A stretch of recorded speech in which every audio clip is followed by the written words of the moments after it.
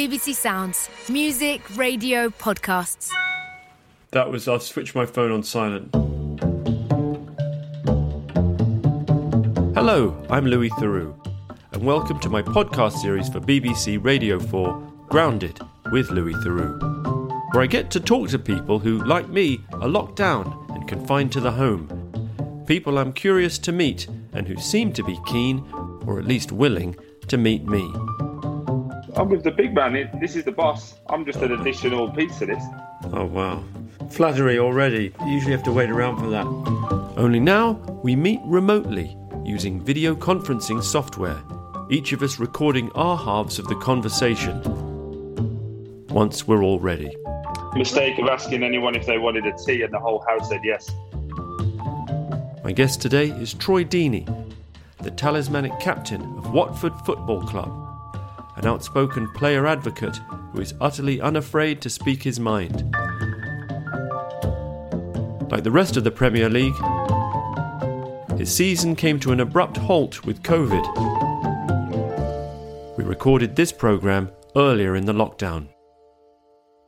Okay, full disclosure, I hope this isn't going to make things awkward between us. I don't know very much about football. Like, I enjoy watching it. Mm-hmm. I grew up in South London. I was at primary school. Chelsea was the team to follow. I used to pretend that I knew what I was talking about and say things like, oh, Peter Bonetti, oh, amazing. Keegan, yes. Although he didn't play for Chelsea, obviously. But because my dad's American, it wasn't really passed on as part of my cultural inheritance. Mm-hmm. This is a very long-winded way of saying, forgive me, first of all, for the level of ignorance that you may even find surprising at times. Shouldn't in any way be construed as insulting. But second of all, I think it's a way of also setting up the fact that we're going to have a free-ranging conversation that I'm hoping we can bring my audience, many of whom are sort of non-football focused people, bring them with a little bit. Okay, sorry, but I don't normally go on at that much length at the beginning. Again, full disclosure, I really don't mind it. I class myself as a human being and as a partner and a father and then a footballer. It's my job, same way that your job is reporting. I don't take it home with me as much as I used to. I fully expect this conversation to go left, right, and a few donuts before going back to the initial point. The donuts will go well with the tea. You know, one of the funny things about football, unlike, thankfully, being a documentary maker or a journalist, is you actually get ranked, I don't know how scientifically, but you can look on FIFA where every player has a ranking, right? I mean, you must know this. You play FIFA, don't you? My kids play FIFA, that's why I know this. No, my kids play FIFA, I don't play FIFA. FIFA, the video game, you play with the different players, the real-life players, obviously, and so the top player in the world is Messi. Lionel Messi's on 94. Okay. Kane is on 89. Son is 87. I'm only bringing this up because I imagined you might already know. Do you know what your ranking is? You must know. Based off that, I'm going to say mid-70s. 77. Oh, that's not a bad guess, was it? I'm surprised you don't know. I imagine that if I were in your shoes, I mean, I'm someone who Googles himself from time to time, especially when I've had a couple of drinks. So the idea of, hey, we can actually pick a number out of 100 to decide how good you are, I would find it hard to resist. In my younger days, I certainly would have done that. But then even when you do great, you're still not going to please everybody. I understand what you're saying. I do look at all the comments, I'm not going to lie. I'll read what people are saying back if I've done an interview, for example. Generally, I'm trying to make sure that in my house, this is the most important thing, and what people think of me in my house is more important than what somebody that's making the rankings up at FIFA, but is going off analytics that can be definitely made to look better depending on whatever. My son, if he wasn't doing his schoolwork, I could bring him in and he could break it down to an absolute T about everything with FIFA. He's costing me enough on it with his FIFA point things anyway. The in-app purchases or we're part of the PlayStation Club or whatever it is, you pay a monthly fee. And not only the subscription, then you have to buy packs for everything. I would say once a week he needs £8 for this, £6 for that. And you sign that off? No, 9 times out of 10 I get a text saying you've just spent £8 on an Xbox. So.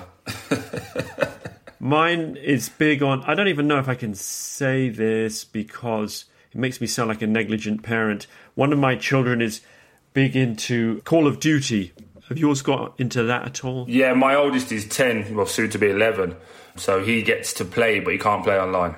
My 12-year-old is into it. I have a horrible feeling it might be an 18, the game. I mean, those video game ratings, I tend to think, are a bit more nebulous than... It's not like seeing a horror film, right? Exactly, but I remember, I think it was It. I think It's a 15.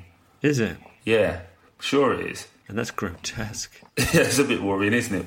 I do think it's all down to the parents, though. I think the level of exposure we give our children is solely up to you. I think nobody should be able to tell you how to look after your kids and raise them in a way that you see fit.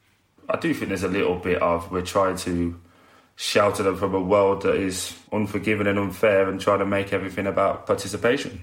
I know what you're talking about. I think parenting is hard with the wealth of things that the kids can get involved in. The world reaches into your home now, right? Mm-hmm. In all kinds of ways, some positive. When my kids game, they're in wherever that is, Call of Duty land or Red Dead Redemption land, but talking to their friends in the real world, laughing, shouting, joking, crying occasionally. That's really the only way they can socialise meaningfully. But that's COVID world for you. You were saying earlier that you do read the comments. I think you said that. Yep. Any article, if you go to the end, there'll always be like a comment section. Sometimes you see people say, well, he does have a point. I understand what he's saying that, or then other people might just go, I just hate him. Like, okay, that's fair as well. So it just gives me balance and perspective on if I'm talking sense, really. Do you go on Twitter or Instagram to see what people are saying about you? No. People's opinion, especially in this COVID world, is very much they're seeking attention. So a lot of things are said to get a reaction to basically make their day a bit more entertaining. My partner posted a picture yesterday. We've got this new Polaroid app, and you basically take a picture onto this thing and it comes out as a Polaroid. We just kind of put it up there. Oh, thank you very much to Polaroid. Great use and fun with this with the kids. Like 6 messages come through just absolutely hammering her. And she's like, well, what did I do? Hammering her for what? Being with me, you're ugly, you're this, you're that. And she's, not for taking the product from Polaroid, just for random trolling. Just random trolling, yeah. And it is that. It's we're bored, we're not happy with our inner self, so we're going to project that onto you and hope that you give some negativity back. That's depressing, isn't it? One of the things I only recently discovered was the extent to which social media, and Instagram in particular, runs on football. That 3 of the top 10 Instagrammers in the world are footballers. But I've had a guess. Ronaldo, Neymar, Messi? Yeah, exactly. With the number 1 being Ronaldo. I follow him. A lot of pictures of his abs. Very good abs as well. So I think maybe if I could dedicate myself to that, I'd definitely post a few more ab pictures. It's impressive. Do you follow Messi? No, do I? Yes, I do. I'm more of a Ronaldo than Messi kind of guy. Go on, that's interesting. Unpack that. Just because I think we saw the evolution of Ronaldo when he came to Man United as a skinny teenager. Just the development, and I think he was quite quick on social media. So he's kind of documented his life more. I feel like Messi's not that interested in it, whereas Ronaldo is very much a documentation. Every day he's doing workouts and showing you, like, look, this is what I'm doing. What I get, and again, this is a very personal and actually uninformed reaction, but Ronaldo projects a certain, and this is in no way impugning the skills which speak for themselves, narcissism and a sense of almost a preening quality, where whether it's accurate or not, with Messi, you tend to feel that maybe because he just doesn't speak that much, but there's a little bit of humility. Plus, he's smaller, and he obviously doesn't have those matinee idol looks. And so he darts around, and you think, oh, he's the humble bloke who just sparkles on the pitch and gets on with it and doesn't think he's God's gift. Yeah, but I think to be the elite, the absolute elite, creme de la creme in any world, there has to be a level of narcissism, as you called it, but self-belief, unwavering desire to do what you want to do in your way. Ruthlessness, a little bit of ruthlessness. 100%. And we're all selfish in some aspect. Again, if you're doing your documentaries, you go away for a large period of time. Your kids in time to conform might turn around and say that you've been selfish because I needed you in that moment. You've been talking to my wife, haven't you? No, I just get it. I think what's never projected to the public is they always see your documentary at the end of it. This is the finished article. This is what it is. They'll never see the processes of what goes through to making it. Even in this moment, you know, I'm locked in the house. I should be able to see my kids and my missus every minute of every day. But yesterday I was on calls from 9 a.m. until 5 p.m. Alongside that, I've got to eat, I've got to train, I've got to walk the dog. And even though I'm in the house, I am here, I'm in touching distance. I'm not actually spending the quality time that the kids probably need. I want to come on and talk about lockdown and how difficult that can be. But just to finish up on social media, to what extent in the world of football is social media and Twitter and Instagram in the hands of the players? And how much influence do the clubs and the managers and the agents have over that? Clubs have guidelines. You can say this, you can't say that. You can post this, you can't post that. And you'll get a level of, can you post this to highlight this and boost our brand? Well, let's call it as it's a marketing tool, because brands and companies are now saying, we can pay Ronaldo this much. He has 1 billion followers. We only need to hit that percentage of target audience, and that's what we'll get back, and we'll make our money back on it. So it has become a marketing tool. I don't use Instagram very much. And in general, I've tended to resist playing the fame game. Not absolutely, like I'm not precious about it, but, you know, I don't tend to go out to premieres, and I try to avoid overdoing, you know, exposure of my personal life. But I began during lockdown, especially using Instagram more and posting pictures of myself making food. And I did a lot of posts of me making vegetarian lasagnas. And then I found that I started getting free product. Not a lot, but people began saying, like, oh, I see you've been cooking a lot. Would you like to try out our cooking utensil? And we'd love to send you one. It's oddly beguiling because you're giving something quite cool free, and then you think, oh, well, I better post about it. And then you think, do I look like a complete tart? Yeah, it is that. And the thing is, as you say, a little bit of narcissism. I do believe it comes from your upbringing as well. So if you're used to nice things as an upbringing, having nice things is normal, so you don't really post about it. If you're from a place of not having nice things, you are very much inclined when you get nice things to go, look how great I'm doing. Which, by the way, explains 75% of rap music videos. You know, the world of bling, which some people have a problem with as vulgarity and ostentation. I just see a huge amount of pain behind 100%. that. Or deprivation. You know, a world in which holding up a huge wedge of dollar bills or $100 bills, like a block, is part of the grammar of the videos. To me, that says we are people for whom that means an enormous amount because of everything we've had to struggle through to get here. But with your American heritage, you will understand that we take for granted, and it's perfect at this time, the NHS, for example. So if we get sick, we can just walk up to a hospital. I'm sick, can you please look at me? And in an hour, a few hours, you get treated. If you're sick in America, every process of that, you have to pay for it. That's right. There are programs that exist for the indigent. What's striking in the American context is the way in which the extremely poor do tend to get looked after, but there's a tranche of the middle class and lower middle class who are neither poor enough to qualify for free medical care, nor rich enough to be able to truly afford good care. They're the ones who get the most squeezed. Do you, again, you're meant to be interviewing me here, but it's turned into a big conversation, so I apologise if I'm doing it wrong. But do you look at things in the UK then, for example, benefit cheats and things of that nature? We're not poor enough to get this category of looking after, but then we're also working our nuts off, but we're not rich enough to be getting that level. Does that frustrate you more? I tend to think that insofar as there are benefit cheats, obviously that's frustrating, but I'm also aware of the way in which the media invites us to hate and become angry about relatively low-level scams and demonise those people as though that's our real problem, whereas I think oftentimes they're a convenient punching bag for frustrated people. We're getting that at the moment, obviously, as footballers. Well, I was going to say, so let's talk about this. From following your interviews and social media, I get the feeling that you're somebody who sticks up for the players. You sort of see players as being in different ways held to a different standard. 100%. 100%. Because for as simple as what you said at the very start of this interview, you didn't really know footballers, but everyone in the playground puts a player on a pedestal because he's a professional footballer. He's already a role model. You have this responsibility that young men, and we are young men, so I'm one of the older statesmen, and I'm 31 years old. In a normal line of work, I should just be getting myself together. I should be stopped doing the IB for holidays, and it's about time you bought a house now. Whereas at 31, I'm probably coming to the end of my career, transitioning into what do I want to do afterwards. We put a huge expectation on a young person who has probably no guidance of money. I think it's 60-odd% of players are from low-income housing that are in the Premier League. And then you look at foreign players as well. So some lads have come from Africa, real troubled backgrounds. And then go, by the way, here is X amount of money per week. Act responsible with that.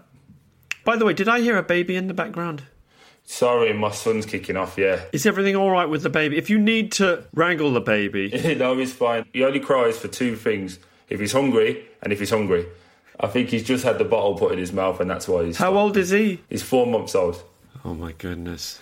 Yeah, it was a good idea until he came, and now it's, what's a good night's sleep again?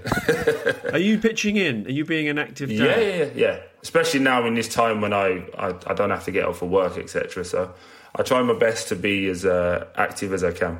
How is he at night? There's going to be people that are going to be going, oh, God. He goes to bed at maybe 10:30, and then he woke up at 7 minutes past 7 today for a bottle.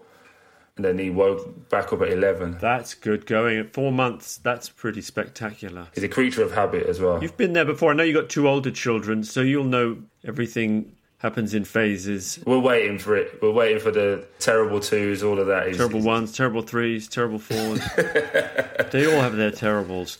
But you were saying that about money. Let's get real for a second. I wouldn't normally do this. And in a way, it feels quite unfair to do this because most people's salaries aren't public domain. But for some reason, well, I suppose because the salaries are high, footballers' salaries are public property in a way. I looked it up before we chatted. Do you mind me saying what the recorded salary for you is? I know it's wrong, so it's fine. The internet tells me, beep, beep, beep, beep, beep, £65,000 a week for Troy Deeney. Yeah. It's wrong anyway, but that's fine. It's much more than that, is it? Much less. And parenthetically, but puts you, I suppose, somewhere in the middle regarding the Premier League. Marcus Rashford of Man U, 250,000 a week, I'm told. But then let's put it into perspective. So of his 250,000, let's work off that. 125,000 already goes straight. That's gone. Tax, national insurance, lost. Then everyone will go, oh, well, he's getting £125,000.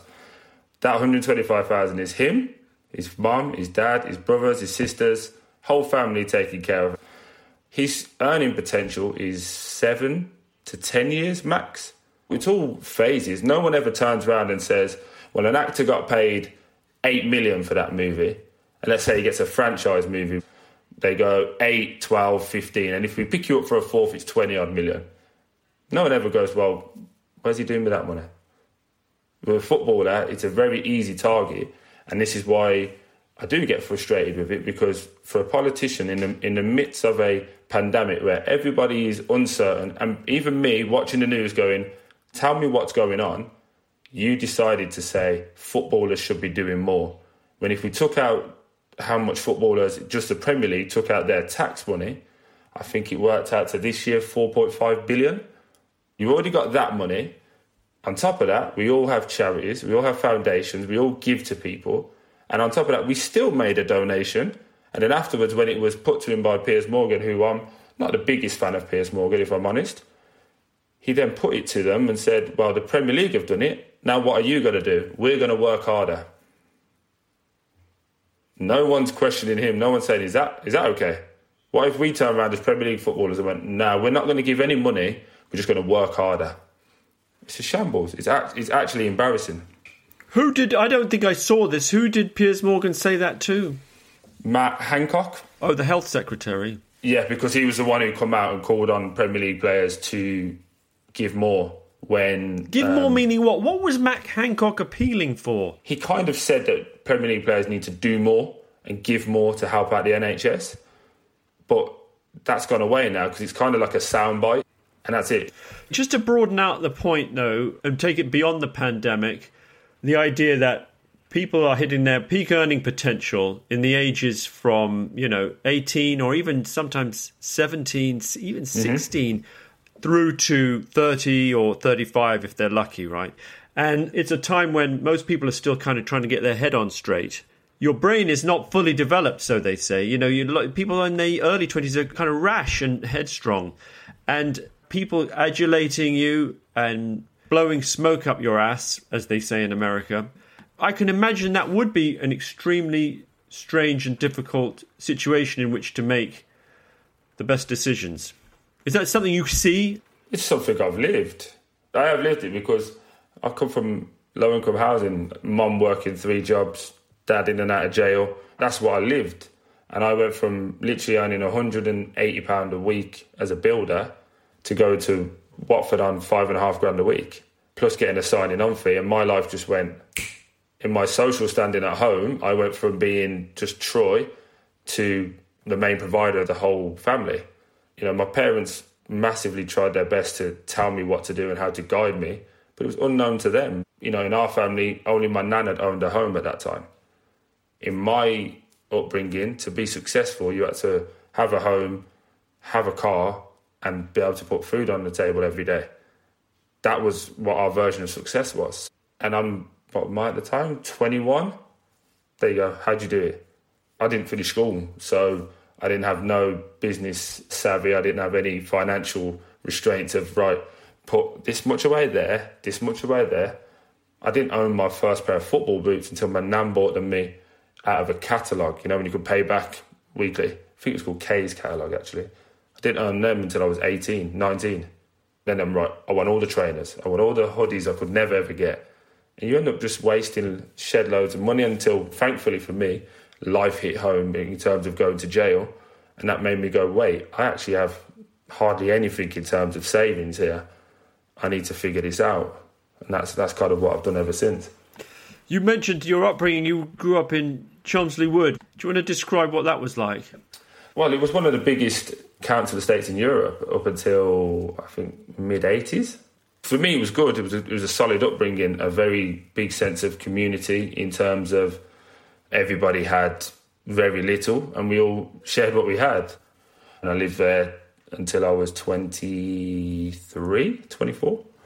And it's 9 miles from Birmingham city centre. Housing estate maybe gives the wrong impression because from what I understand, it's almost like its own little community with shops and a park, and it's a sort of self-sufficient, slightly utopian entity that was built with a lot of idealism in maybe the 70s. Yeah, it was based a lot of what the Germans did in terms of do it in blocks, and things were built in blocks and people were segmented like that. That's how Birmingham was originally built. But Chelmsley Wood is more where they pushed the lower income people. Do you think it was a part of a slight social cleansing push? 100%. As you say, we had our own town centre, but you didn't have Debenhams and things like that there. You had a Woolworths, a Quick Save, and Iceland. I'm trying to think of shops that I remember. I think they're trying to smarten it up at the moment. It sounds a bit like... I lived in Halston until recently, and it was the same basic profile of shops. When Argos moved in, it was like, oh, wow, we've got a department store. That's exciting. Yeah. We got a Greggs. Just before I moved out, we got a Greggs, and I thought, oh, here we go. Greggs the baker? Yeah, we're going up in the world. When Costa moved in, I was like, oh, my God, Costa. We really have arrived in the sun-filled uplands of bourgeoisie. I haven't been back in about 6 months, but there definitely wasn't a Costa. We got a Subway now, so we're getting there. We're getting a little off track, but of the fast food on offer, like Subway is my go-to choice. Like, actually, you can get a decent sandwich at a Subway. Is this your advert? You're not doing it on Instagram, though? I know, I was going to say, like, they'll be contacting me on Instagram. I'll be very happy to receive any reasonable offers. Yeah, we're going to see a post of you like this, eating a meat wafer. It's a very undignified look, isn't it? Sometimes you see people shilling for products, you just think, oh, that's not helping your brand at all. But what was so does your mum still live up in Chelmsley Wood? No, my brother does. I've been fortunate enough to move my mum out of there. But my brother lives in the house that we grew up in. So thankfully managed to buy that, when I was 23, 24. That was the first house that I bought, and my brother's just stayed there and he's looking to move out probably next year. You said your mum worked 3 jobs, is that right? Mm-hmm. What kind of thing? Anything. Pubs, cleaning lad books, The 3 jobs was more heightened towards Christmas. A lot of it was done through, I don't know whether people would know this, but there's like a scheme where you could pay all year round. And then like start of December, you would get like food coupons essentially to go and get your big Christmas shop. And then you would get like vouchers to use at Argos and places like this. So she did a lot of that. Any job, pubs, anything that could really pay, she would do to make sure that we was always, keeping our head above water. And did you manage, for the most part, to keep your heads above water? Again, we wasn't poor in the sense of we couldn't get shoes. I said this to my partner who's from like a middle-class background, and I said, we used to have to pay for our TV. So we had a TV with like a £1 slot thing on the side, and it'd give you like 3 hours worth of TV. But every time it ran out, you put another £1 in, and essentially that paid the TV off. Seriously? Yeah, that's how we did it as kids. And generally that to us was normal. The pound coin would go into the TV set? So the TV set, then there's like a box on the side. You'd put £1 in it kind of like triggered a power for it, essentially. Over the course of a week, let's say that was £40, let's say. Someone would come out at the end of the week, collect it, say, right, you paid £30 off the TV and £10 was interest to them. I've never heard of that. I've heard of people paying for their electricity more or less like that. Yeah, we had that as well. So gas and electric was on a meter. We didn't get a PlayStation or a console till we were, I want to say 13, 14. And that was the Nintendo 64. I remember those. We got that for Christmas, and then our house got broken into on Boxing Day and we lost that. Seriously? Yeah. Did they catch whoever did it? My dad did. Caught the person? The 2 people that did it, yeah. What ensued from that? I don't know. Was never told that story. Snitches get stitches. Something like that. I was a young man, I wouldn't know. He believed in his own law, did he? He didn't really care to get the authorities involved. He thought he was better equipped to sort the situation out. Well, yeah, the only time the authorities ever got involved with my dad was when they were coming to take him. That was it. I remember we was in a flat. I want to say I was about 8 and my brother would have been about 5. And we had bunk beds in our flat. There's a really narrow corridor and then like each room kind of come off the side of it. It must have been about 7, 8 o'clock, and you just heard a big boom, like the door just come off. And we've kind of sat up, and as I've looked down, like there's 4 police officers wrestling with my dad. And my dad literally, midway through it, went, "Don't worry, boys, Dad's just playing with his mate. Go back to sleep." Oh, my goodness. They picked him up, carted him off, and then he come back like 4 days later. He'd been questioned and stuff. Things like that happened so regularly for us that we kind of went, okay, went back to bed, got up. "Mum, where's Dad?" "Oh, he's gone out with his mates." "Okay." And my mum was an angel in terms of keeping us away from what was the reality of it. It was always, Dad's just gone on holiday. It was never a case of understanding it until I got, like 18, and I was like, "Dad, do you want to go on holiday with me?" He's like, "Never had a passport, son." "Hold up, but when we were young, you was always on holiday." No, I was in jail then." "Oh." And then you ask the questions and you understand what it was all about. So, yeah, just different livelihoods, isn't it, really? Troy's father, as it turned out, was a drug dealer, a fact Troy's made no secret of in interviews. And I wanted to explore what impact his father's lifestyle had on the development of a young Deeney and his siblings, and how it affected their relationship.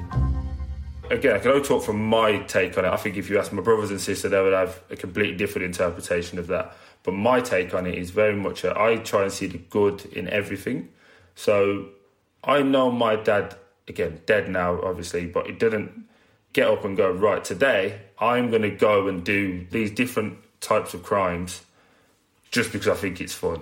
My dad did everything to do what he thought would provide for us. Now, in hindsight, absolutely no need for it because things worked out anyway. How did your parents meet? Do you know? No, never asked. My dad, who I'm talking about, is not my biological dad. My biological dad left me and my mum from birth, really. What happened to him, do you know? He's around. I don't speak to him. I don't reach out for him. He decided to ditch me, so I weren't good enough then. I'm certainly not good enough now. Well, I imagine you're more than good enough, but perhaps he's not good enough for you. And I don't mean that as a judgment. Yeah. I can't change someone's actions. Has it caused me pain over the years? 100%, of course it has. Have I spoke to psychologists about the impact of how that has impacted my life in regards to my children, in regards to why I used to drink so much? yeah, there's small aspects of that which we could all trace back to. But I've not only done well for myself, but my family have prospered. And I will never discredit my dad in terms of picking up a child from 18 months and raising him as his own. The birth dad, for want of a better term. Yeah. Do you know, what was his heritage? Jamaican English.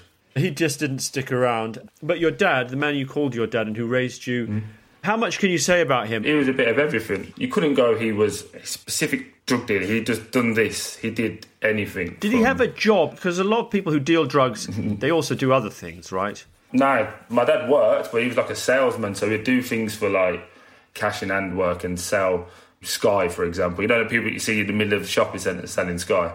He'd do little bits like that, but he'd never hold down a long-term job because it was just either the money was too slow or it just didn't fulfil his needs. It sounds like maybe your dad wasn't dealing either enough drugs or the right kind of drugs based on the income he was bringing home. He did, trust me, he did enough. But also as well, he was taking enough drugs as well. Not like he was a drug addict, but he'd take some of his own and enjoy his weekends. But my dad was all about reputation. So you heard his name and you feared his name. You just had to hold it at a high level of respect. That's kind of what he did more than... The money never... He would always have enough, but he never wanted too much. That's why a lot of his friends were very rich individuals now. You took your mum's last name, Deeney. Yeah, he made us take that. Why? Because of how much trouble's attached to his last name. What was his last name? Burke. But everyone knew him as Berkey. Paul Burke. He wouldn't let you say Paul Burke. You had to say, if you said his full name, it's Paul Anthony Burke. And he made sure you said that. Why did you have to say his middle name as well? That's how he was. You either called him Berkey or you called him his full name. That was it. One or the other. Wow. He does sound very complex. It was really weird. It was only up until about 6 months ago. I used to think my dad was like 6'4", 6'5". And my mum was like, you know, he's only 6 foot. We were exactly the same height. He was never scared of anything. He sounds like an extraordinary person. Wouldn't have wanted to get on the wrong side of him. No, but he was so engaging. That's the word I would say. That's why he was so good at selling things on the street, because you'd want to talk to him. But he had this, you know, when you look at certain people and you have like a little look in their eye and you're like, oh, you're not wired properly. It's something little and he would just switch and that was it, and you couldn't stop him. And he and your mum had a pretty good relationship? Yeah, as far as I'm aware. Again, I've spoken about it briefly, but I'm doing a lot of work of breaking down the layers of me. In therapy? Yeah, just to understand it all, because I do things and I'm like, where did that come from? Emotionally, I'm very detached. And she just, you know, when I've asked questions, she said, like, lovely man, lovely individual, but every time you went out, you were worried if he was going to come back. I can't even imagine what that was like for my mum, to be perfectly honest with you. What do you think she meant specifically? Whether he'd get locked up, whether he'd be dead, anything. Just didn't know whether he was going to come back. Did he get into scraps? Yeah. Well, it goes far in his heyday daily, but I'd say weekly. With who? Anyone. Someone who owed him money, someone who may have owed a friend money, and he would go and get it back for them. Anyone. So he was not just supplying illegal product, but also rather pugnacious. Oh, yeah. You knew who was coming. And he was so blasé about it, he'd call you and say he's coming. So if you owed him money or you owed somebody money, he's like, oh, I'm going to be at your house in 15 minutes. To collect the money? Or collect you. Wasn't scared of anything. I can see your mind going, ask questions, it's fine. Okay. We can talk about this all day. What drugs was he dealing? He was very clever. There is one story I can tell you, which is actually very funny. So, early 90s, he was doing a rave, and he went and bought 20 paracetamol pots and scratched the P's off them, because back in the day, he used to have a big P on them, scratched them off and sold them as ecstasy. And he said it was funny because people kept coming back to him, and he said all they would do was having paracetamol. I think he just loved the buzz of it, to be perfectly honest with you. So he dealt paracetamol. I didn't know that market was so lucrative. Did a bit of everything, really. Bit of everything. A little bit of a Del Boy of the narcotics trade. Whatever happened to fall off the back of a lorry? Oh, yeah, there was always, like... We got bikes when I was 12. We were, like, really buzzing with it. I think I've been on it for about a week. And then someone knocked at the door, a man and his child, and basically someone who my dad had sold drugs to pay my dad had stolen his bike and given it to my dad as payment. And obviously this kid had saw us riding around on these bikes and kind of said to his dad, "That's my bike. Oh, sorry, mate, here you go. Have the bikes back." And then we didn't have a bike. But it's interesting that your dad gave them back. Again, he wasn't your nasty, vindictive criminal where he could have easily just went, "Well, they're mine now, shut the door," kind of thing. We were just like, okay. He had a certain sense of justice or something. Yeah. But not with his clientele. The thing with dealing paracetamol as though it was ecstasy, I would have thought professional pride as a drug dealer might make you think, I'm known for the quality of... Like, there's a certain professional pride. But also, it's true, though, there was not many people that were selling paracetamol, so he was probably right saying that. That's right. In this party, I've got the best of the best. Guarantee you don't wake up with a headache. Yeah. He may have even saved a life that night. Mm-hmm. And he certainly got rid of a few headaches and ameliorated some hangovers. Can you imagine being that guy in the morning, though, when you wake up and you think you've had like a really heavy night and you're like, oh, I'm brand new. I'm ready to run a marathon. Oh, my goodness. We should have laughed. This is all things that happened many years ago and Troy certainly wasn't involved in, just for a disclaimer. Oh, yeah, that goes without saying. You were probably just a little slip of a thing. Yeah, I'd have been 4 or 5. So when your dad said, I'm just playing with my friends, and he was being manhandled by police, how old would you have been, and did you buy that? Did you actually believe him? Yeah, I was like 8. You didn't think, it's a bit weird for a grown man to be playing with men dressed as policemen? No, because we used to go and watch my dad play Sunday League football, and him and his mates would always end up in fights anyway. And then it would kind of be like a laugh and go to the pub, and it was just normal. Like a fight was just a normal thing that happened at football pitch, wherever I was, it happened in the pubs. There was always some form of violence around, so that was very normal. You've talked about this before, the fact that there came a time when your dad laid hands on your mum, and I think on you as well. Yeah. Is that something you're willing to speak on? Yeah. Can't say it elsewhere and not say it to you, can I? No, exactly. What happened? Can you talk about what happened? Yeah, my mum left. My mum left him. My mum just grew tired of the nonsense, essentially, the not coming home for 3 days at a time, the drugs. I think with the lack of steady income, I suppose, the lack of normality. At that point, it was me, my brother and my sister. So I think at that point, my mum had kind of gone, I don't want to keep bringing the kids up in this. I remember when she left, he went, you can go, but the kids are staying. And we lived with our dad for, I think, about 4, 5 days before we had enough. And he just went, I can't. We then moved in with my grandma and my granddad for... I picture that period as about 3 months, but I've been told it's a year. With your mum's parents? Yeah. And then we got our own place. But when we moved house, my mum didn't want my dad knowing where we lived. We moved in, and then we went to my dad's for the weekend. And as soon as he picked us up, something weren't right. I can't remember what it was. I don't know if he was slurring his words or he was just angry. But there was something weren't right. And he kept saying to me, where'd you live? Where'd you live? And I just wouldn't tell him. And then my younger brother, who must have been... He would have been 8. He turned to him and was like, show me where you live. And because we used to ride our bikes from... I say ride our bikes. My brother had a bike. I used to run from our house to my auntie's house to play with our cousins. So my brother went, oh, you go up there, you do this. Like, we just kind of knew the route, but we couldn't obviously tell you on the road. And then he ended up going there. He dragged us all out of the car. My sister would have been, 4? No, my sister would have been 2. Dragged us all out of the car, knocked the door. Obviously, my mum's opened the door, and then he just pushed us all in the house. And then just persisted to, say to my mum, you're going to have me back. And every time she said no, he kind of just hit her. And I just remember just keep jumping up, getting in front and saying, don't hit my mum. Then he'd hit me, throw me, hit my mum. I just remember not staying down, getting up, getting back in front, getting up, getting back in front. And thankfully, a friend of mine come to knock the door. Is Troy playing out? Just as simple as that, as innocent as that.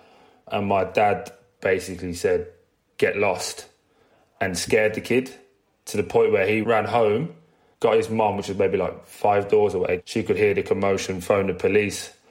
And thankfully, that probably saved us, to be perfectly honest with you. He was out of control. It wasn't... No, he was definitely on something. Looking at him, that wasn't him. Do you know what I mean? And the thing I remember, the last time he hit me, I remember the police knocking the door.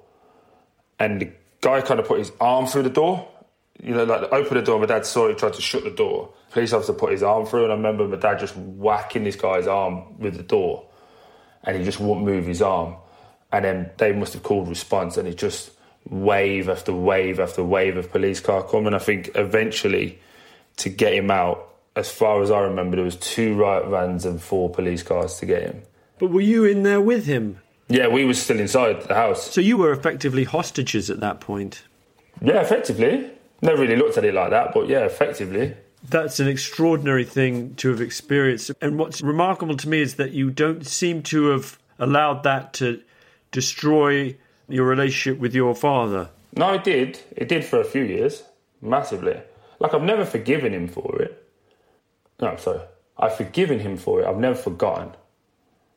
It shaped me a lot as well. I remember going to school and someone tripped me over, as kids do, trying to be funny. I remember just going, that will never happen to me again. No one will ever bully me. I just remember going in and I just whacked the kid with my hand, just punched him. It's going to sound really bad, but I kind of had that moment when I looked at my hand and kind of went, oh, that works.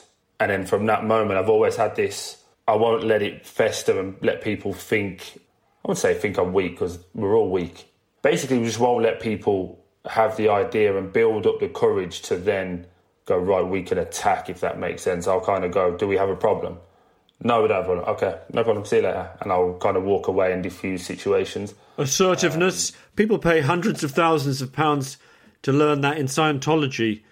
It sounds like you learned it for free, or maybe at a different kind of a cost. It certainly wasn't for free. People always get on my teeth, so if you can see my teeth, they're all jaded and that was from that first moment. From when my dad hit me. Really? Yeah, my teeth got all disaligned from it. And that's the reason I'll never get my teeth done. It reminds me every day. Seriously? Mm-hmm. Why do you need to be reminded every day? Maybe when I'm older and I'm completely over it, I'll probably tell you. But as of right now, balance. I'm very fortunate, Lou. I'm not going to sit here and say I'm not fortunate. I live in a beautiful home which I've managed to pay. My kids all go to private school. My mum, brothers, sisters, everyone's healthy. I need balance.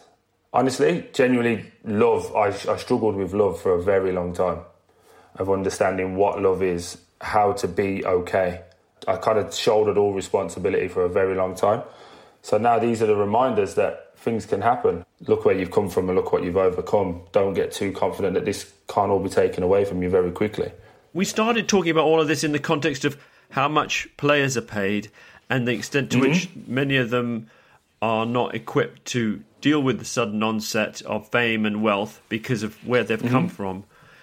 One of the things that I noticed reading up on you was that actually you weren't the kind of person who sort of set out to play in the Premiership, who sort of fixated on the idea of being a top-ranked footballer. You sort of got into it somewhat haphazardly and without the sort of maybe clinical focus and ambition that other players might have had. I basically just played football because I love football. I was always pretty good at it, but my younger brother Ellis was the star athlete of the family, should we say. He used to play for Villa for a very long time, and I used to just go and watch his training sessions, see what they were working on, so that we could practice at home or in the garden. But when I finally got talent spotted, should we say, I've been made redundant. You'd been working as a bricklayer? Yeah, as a builder, yeah. So we just finished the local doctors in Chelmsford Wood, which is still standing, so I can't be that bad a builder. I got my last paycheck on the Friday. Saturday, I went and played football, had a really good game, and someone happened to be there from Walsall watching his son play on the other team. And again, that was my highlight, if I could play for that team, because all the local lads played for it, all the cool kids played for that team. So if I could play for that team, in my mind, I was cool and I was... What were they? What was that team called? Chelmsford Town. It was simple as that, yeah. That was our local team. But that was just a weekly kickabout thing, right? It wasn't in the Vauxhall Conference or anything like that?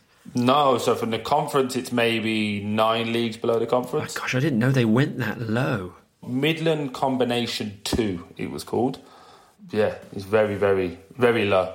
It's a local community club that's still running, and the people that manage me still manage it to this day. How old were you at that time? 18. You were spotted at 18. And until then, had you not entertained serious thoughts about being a professional footballer? Not at all. Just wasn't in my makeup, wasn't in my path. was never my dream. That was my brother's dream. We were going to make sure Ellis was perfect, and when he was perfect, he would look after the rest of us, kind of thing. Elias is a pro footballer as well now, right? He plays conference, yeah. Again, Ellis has got all the capabilities of doing it, but our dad dying hit him very, very hard and affected his football because Dad pushed him a lot in football. But yeah, the guy come from Warsaw, come and watch the game. I scored a couple, played really well. And again, I was playing with like big adults at this time, so I was the youngest on the pitch by about 6-7 years. So I was kind of just like running here, there, and everywhere. I must have looked like a dog chasing a packet of crisps. Yeah, he kind of said, can you come to Warsaw? And at this point, I didn't even know where Warsaw was, and it's like 4 junctions up the M6 from where I'm from. I kind of just went, yeah, whatever, because I knew we were going out that night, so I kind of wanted to get into the clubhouse and have a few beers with the lads and then go out with them. That's really striking, that because in a way it was a life-changing moment, but it evidently didn't feel that way. And I just wonder, maybe deep down it was, and you didn't allow yourself to feel that, or perhaps you just really didn't care. But that suggests a kind of almost nihilism, like a sense of lack of ambition or something, a sense of opportunities not being real for you. It's quite odd. I don't think it's a lack of ambition. I never had ambition because I'd never seen ambition. Yeah, I think that's what I meant. Like, not that you weren't capable of being ambitious, but ambition didn't seem realistic. It didn't seem like something you were allowed. No, because everyone that went to my school that ended up working at Land Rover or working at the Dunlop factory, they still lived at home. They could pay their mum keep, but they could still go out on a weekend. They're the ones I could identify with. So when someone said, you're very good at football, I've been hearing I'm good at football since I was 6 years old, but I was never the top 3. So I'd always get picked, but I was never the one that everyone wanted. Do you suppose happened to the ones who were being picked first, second and third? I know where most of them are now. Are they pro footballers? I'm nowhere near that. Why not? Their talent didn't flourish and grow in the way yours did, or they didn't apply themselves, or they got unlucky? No. So with me, you don't have to open the door and show me everything. You just have to crack the seal and go, like, if you just get through that, the opportunities are endless. So once I saw that at Warsaw, so when I got collected on Monday morning, somebody from the club picked me up and took me there because I genuinely didn't think it was true, because I would have missed it. You were going to sack it off, or you just forgot, or what happened? I just didn't think it was real. Why would someone from a football club want to come to little old Chelmsford Town and speak to Troy? So I was just in bed, just chilling, and the door knocked, and I genuinely thought it was like somebody coming for money. So I kind of popped my head out the window, and it was Derek from the club, and he was like, come on, we got to go. If Derek hadn't come over, you actually would not have shown up. I wouldn't have gone. I needed an intervention. I played Sunday League the day before, so I had my big boots caked in mud in an Asda bag and a tracksuit. I just flung it on, jumped in the car and went. And he dropped me off. And that was it. Once I was in, and then I realised very quickly that you can transition from my level of football to making a career of this and a solid income by playing football. I kind of went, okay, well, let's give this a whirl then. This trial that was supposed to last a week ended up being 3 months without getting paid. And they sent me to a team called Hales Owen, which is just outside of Birmingham. And that was like, can you play with men? Because when I was playing with the 18-year-olds, I was just throwing them all around because I've been playing with adults for so long, so I'd learned how to, handle myself, for example. And they went, let's see if you can do with adults. They sent me to Hales Owen, who are Conference North. And the thing that made it really good for me at Hales Owen, they gave me £60 a game and then £40 a goal. So to me, there was like, there's a potential to earn £100 each game, and they played Saturday, Tuesday, Saturday. So I was like, I can earn £300. If I'm good, I can earn £300, and managed to do really well there. And then I went back to Warsaw, and they went, we'll give you a contract at the end of the year, and that was £110 a week, plus a train ticket. Was your dad a football fan? Yeah, Birmingham City fan. Well, actually, say that. He used to go to Birmingham City with the Hooligans, but he was a Leeds United fan. The Hooligans are what, the Birmingham City fans? Yeah, they're called Zulus. Oh, I see what you're saying. The Zulus are notorious. Was he in the Zulus?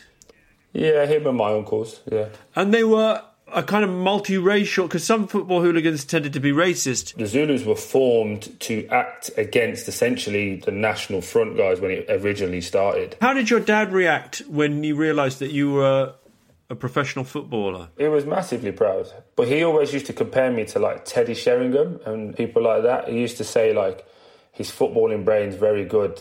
His legs are just not as fast. I'm quick enough, but I'm not.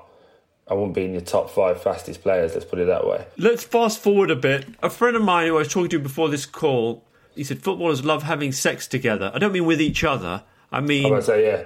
Can we clarify that, please? Yeah, just to be clear. Although gay footballers is another question that I had. But I guess because you read in the tabloids about a couple of footballers bringing back an escort or sex worker, whatever term you prefer, and then partying together.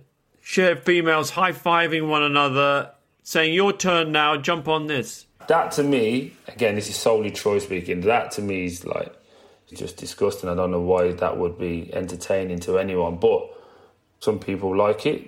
And again, even in that term when you said, is that a thing that footballers do? It's a thing that people do. You know, in some movies and stuff, you see like loads of like sex parties and stuff that people from government, media, all go to. It's just kept behind closed doors and it's never out there. So do footballers do it? It's like, well, if everybody else in the world does it, I'm pretty sure there's an element of footballers that do it. Anyone that Troy's ever been out with or involved with has never, ever done that. That's what I can say. I love that answer. And fair play to you for picking me up on that. As is well known, you had your own brush with the law, right? You got a case off it and even did time. And this wasn't like at the beginning of your career either. You were at Watford by this time. Yeah. Well, how much do we want to talk about this? Are you happy to go into it? Yeah, I'm very much happy to go into it because for me, it was definitely a crossroads in life. When I got sentenced to jail, to give people a bit more of perspective, I was in the Championship with Watford. I was actually Watford's top goal scorer that year. So things were going quote-unquote good, well. But not being aware of how well I was doing and what could potentially come off the back of that, I was still trying to be the cool kid from Chelmsford Wood, still trying to be cool to my mates from home and not realising there was a bigger world out there.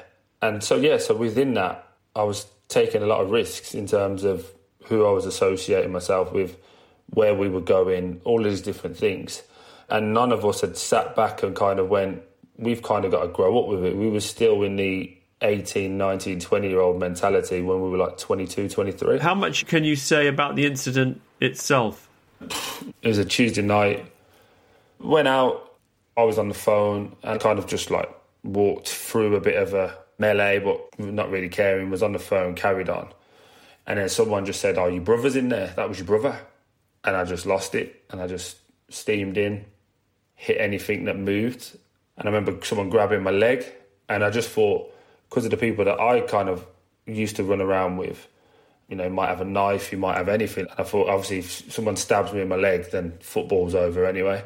And I just turned around and just kicked him in the face. And that was the action I got sent down for because naturally, being as powerful and as strong as I am anyway with kicking a football, kicking a human being in the face was, I was always going to get sent down. And on reflection, if someone had done that to my son, I'd be livid. So I was embarrassed and ashamed of it, but it happened and I can't change it.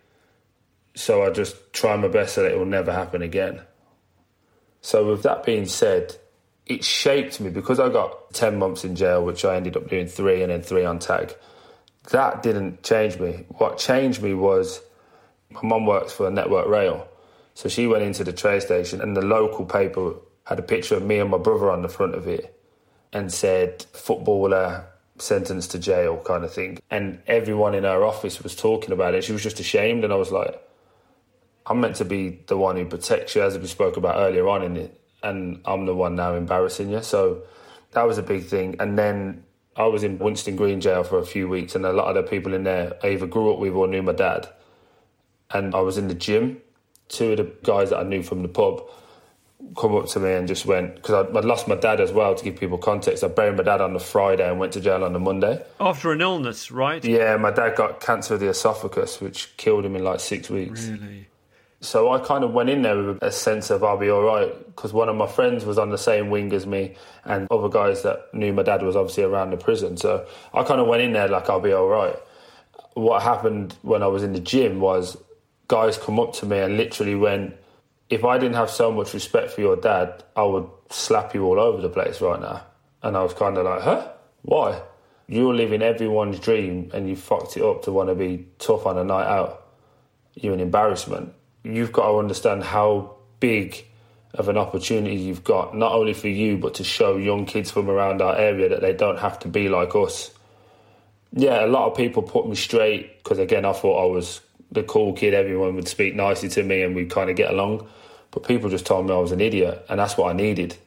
And then, yeah, when I came back out of jail, I just decided that I was going to give it a real good go. And I've still made mistakes along the way, but I definitely dedicated myself to football a lot better. I'm aware we've been talking for a while. I've really enjoyed talking to you, Troy. You've been amazingly candid and it's appreciated. Here's a random question. This came up earlier. Where are all the gay footballers? They're there. They're 100% there. Do you know who they are? No, because I've got a big mouth, so I'd say something. But I'm interested. I'm interested for the simple fact of I think there is now a bigger platform than ever to be a gay athlete of any nature. I always wonder, why do people finish football, rugby, whatever the sport might be, and then go, I am gay? I don't know, because I feel like once it's out there, isn't it? Do you know what I mean? I feel like it must be a real heavy load to carry throughout all your sporting career. I would have thought, but I don't think they're doing it out of selfishness or sort of sense of biding their time as such. It's more a fear of either rejection or bullying, or isn't it part of the culture? But while I understand what you're saying, with everything that's going on in terms of the Rainbow Coalition or something, whatever it is, like and pro-LGBT groups, now would be the best time. And also, again, this is not the point, but if you're looking at it solely from a campaigning point of view, where we spoke about with Instagram and things like that, the marketing and the exposure you're going to get to be the first openly gay, active playing footballer, let's say. Me personally, I'm very comfortable in what you're saying is you just wish you were gay and then you could scoop up all those sponsorships. Yeah, 100%. I'd cartwheel into it. I think what people don't want to do, that are gay or from that community, definitely are very worried about having to shoulder the responsibility of being the first. I think once the first comes out, there'll be loads. Let me put this out there. Can you imagine if Ronaldo were gay or bisexual? I don't see that as an issue. You saw the picture of him being carried by the guy? No, I haven't. You'll have to show me afterwards. But if he come out and said it, I genuinely believe you would get, in the first week, 100 people that went, me too. Just because they don't want to be the face of it. In football? Yeah, in any sport. But yes, I certainly believe that I would go on record probably saying there is probably one gay or bi person in every football team. There's your headline. Yeah, that'll be it. That'll be all over Sky for the next 2 weeks. Do you know what I mean? Just by the sheer stats and numbers and the amount of people that are around, that's like saying there's not one racist in a football team. I genuinely put it on the same aspect. There has to be a racist, whether that be a black guy that's racist towards white guys to black guys, or whatever it might be, in terms of religion, anything.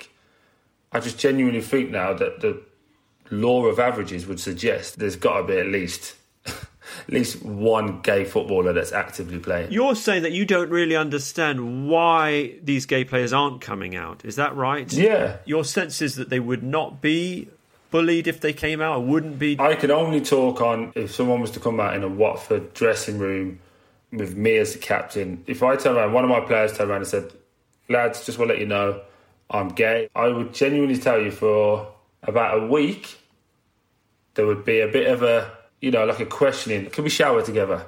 Or do you look at me when I'm... there'll be genuine questions, which I think people will probably listen to this and go, oh, well, that's probably why they don't come out. But genuinely, people would have questions, be inquisitive and to know how they would want to be treated, vice versa. And then by week 2, no one will care. Honestly, no one would care. So all you gay footballers that are listening to this podcast, come on. I think they should. Be the first. Be the Neil Armstrong of gay footballing and plant your flag and say, I'm out and I'm proud. But would you? I don't mean to. That sounds like I might be trivialising it, which I don't mean to. Do you think, honestly, in today's society, this is solely a question for you to answer however you want. Do you think it's easier to be gay or to be racist now? It's easier now. That's a great question. That's a really hard question. I think it's easier to be gay, isn't it?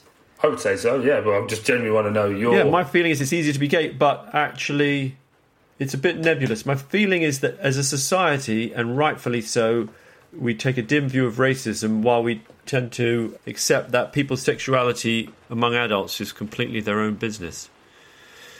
But I also think that cultures vary around the world. There's places in Eastern Europe, and I don't mean to stigmatise Eastern Europe, but historically there's been racist incidents at grounds in Eastern Europe, and those are also cultures in which homosexuality is probably viewed in a different way as well. Again, going back to America, there's gay NFL players, right? You're asking the wrong person about that. Hockey players? Whether they're out, I don't know. Yeah, because I do remember Dwayne Wade, the basketball player, used to be represented USA in the Olympics and obviously played for Miami for a number of years. His son now, he's 13, maybe 14, identifies as a woman. I think I heard about and this. They support it and push it as proudly as any parent would, I suppose. But I don't see any stigmas coming out about that. Will they get negative people online? Of course they will. But you get negative people online, even if you give £1 million to charity, they'll turn around and go, why don't you give to... There's a troll for every occasion. The sooner you realise that... And not the good ones that the kids watch. And not the good ones. Not the ones that sing in close vocal harmony and make funny animated films. I watched that movie the other day. Wow. It's pretty good, right? That was interesting. I thought it was pretty good. I fell asleep for like 15 minutes, I'm not going to lie. And found it difficult to follow the plot afterwards. What I object to isn't so much the animated films. I enjoy those mostly. But the gormless YouTube videos that he insists on watching of other families playing video games or playing with toys. There's a kid in America, isn't there? I forget his name. He literally makes $30 million a year. Yeah. He opens kids' unboxing. Presents. He's the world's most highly paid YouTuber. The girls are massively interested in that, which is bizarre, because they're opening things that we've got, and I'm like, it's there. Look, honestly, just look at it yourself, it's fine. We'll never get it. He does it better. Yeah, he does it better, obviously. He does it better. I think, Troy, we might have got to that special time when... we've got to go back to our families. We've got to go back to our families, but first we invite Paul and Catherine back from behind the curtain. You've been listening to Grounded with Louis Theroux. My guest today has been footballer and Watford captain Troy Deeney. Thanks for that, Troy. I really enjoyed it. I'm sorry I started with your FIFA ranking and then I was like, I wonder if this was the wisest opening gambit. Remember, there are many more conversations like this in the series. Just search for Grounded with Louis Theroux wherever you get your podcasts and subscribe. And I think the other thing is you speak your mind, you're very honest, you don't feel like you're someone who's got his agent or manager whispering in your ear to deliver a certain prepackaged message. You're your own person. Oh, they tried. They gave up about 4 years ago. I think it was around about the time when I said Arsenal have no cojones, and that was on live TV. They knew it was a lost cause. And how right you were. Next week it's the turn of TV presenter, former model and mental health campaigner Gail Porter. This has been a Mindhouse production for BBC Radio 4, cobbled together remotely by Paul Kobrek and Catherine, my nan.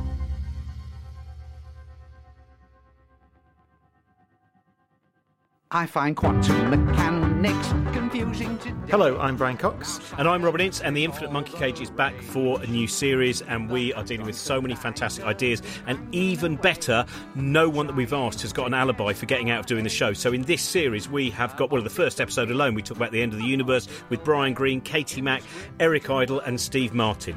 Yes, you heard that. Steve Martin and Eric Idle are joining us. Anyway, enjoy the new series. We're having a fantastic time making it. Brian's particularly enjoying it because he's hundreds of miles away from me and they're just using technology to create some sense of proximity. That's the great thing about it all. That's The Infinite Monkey Cage on BBC Sounds now.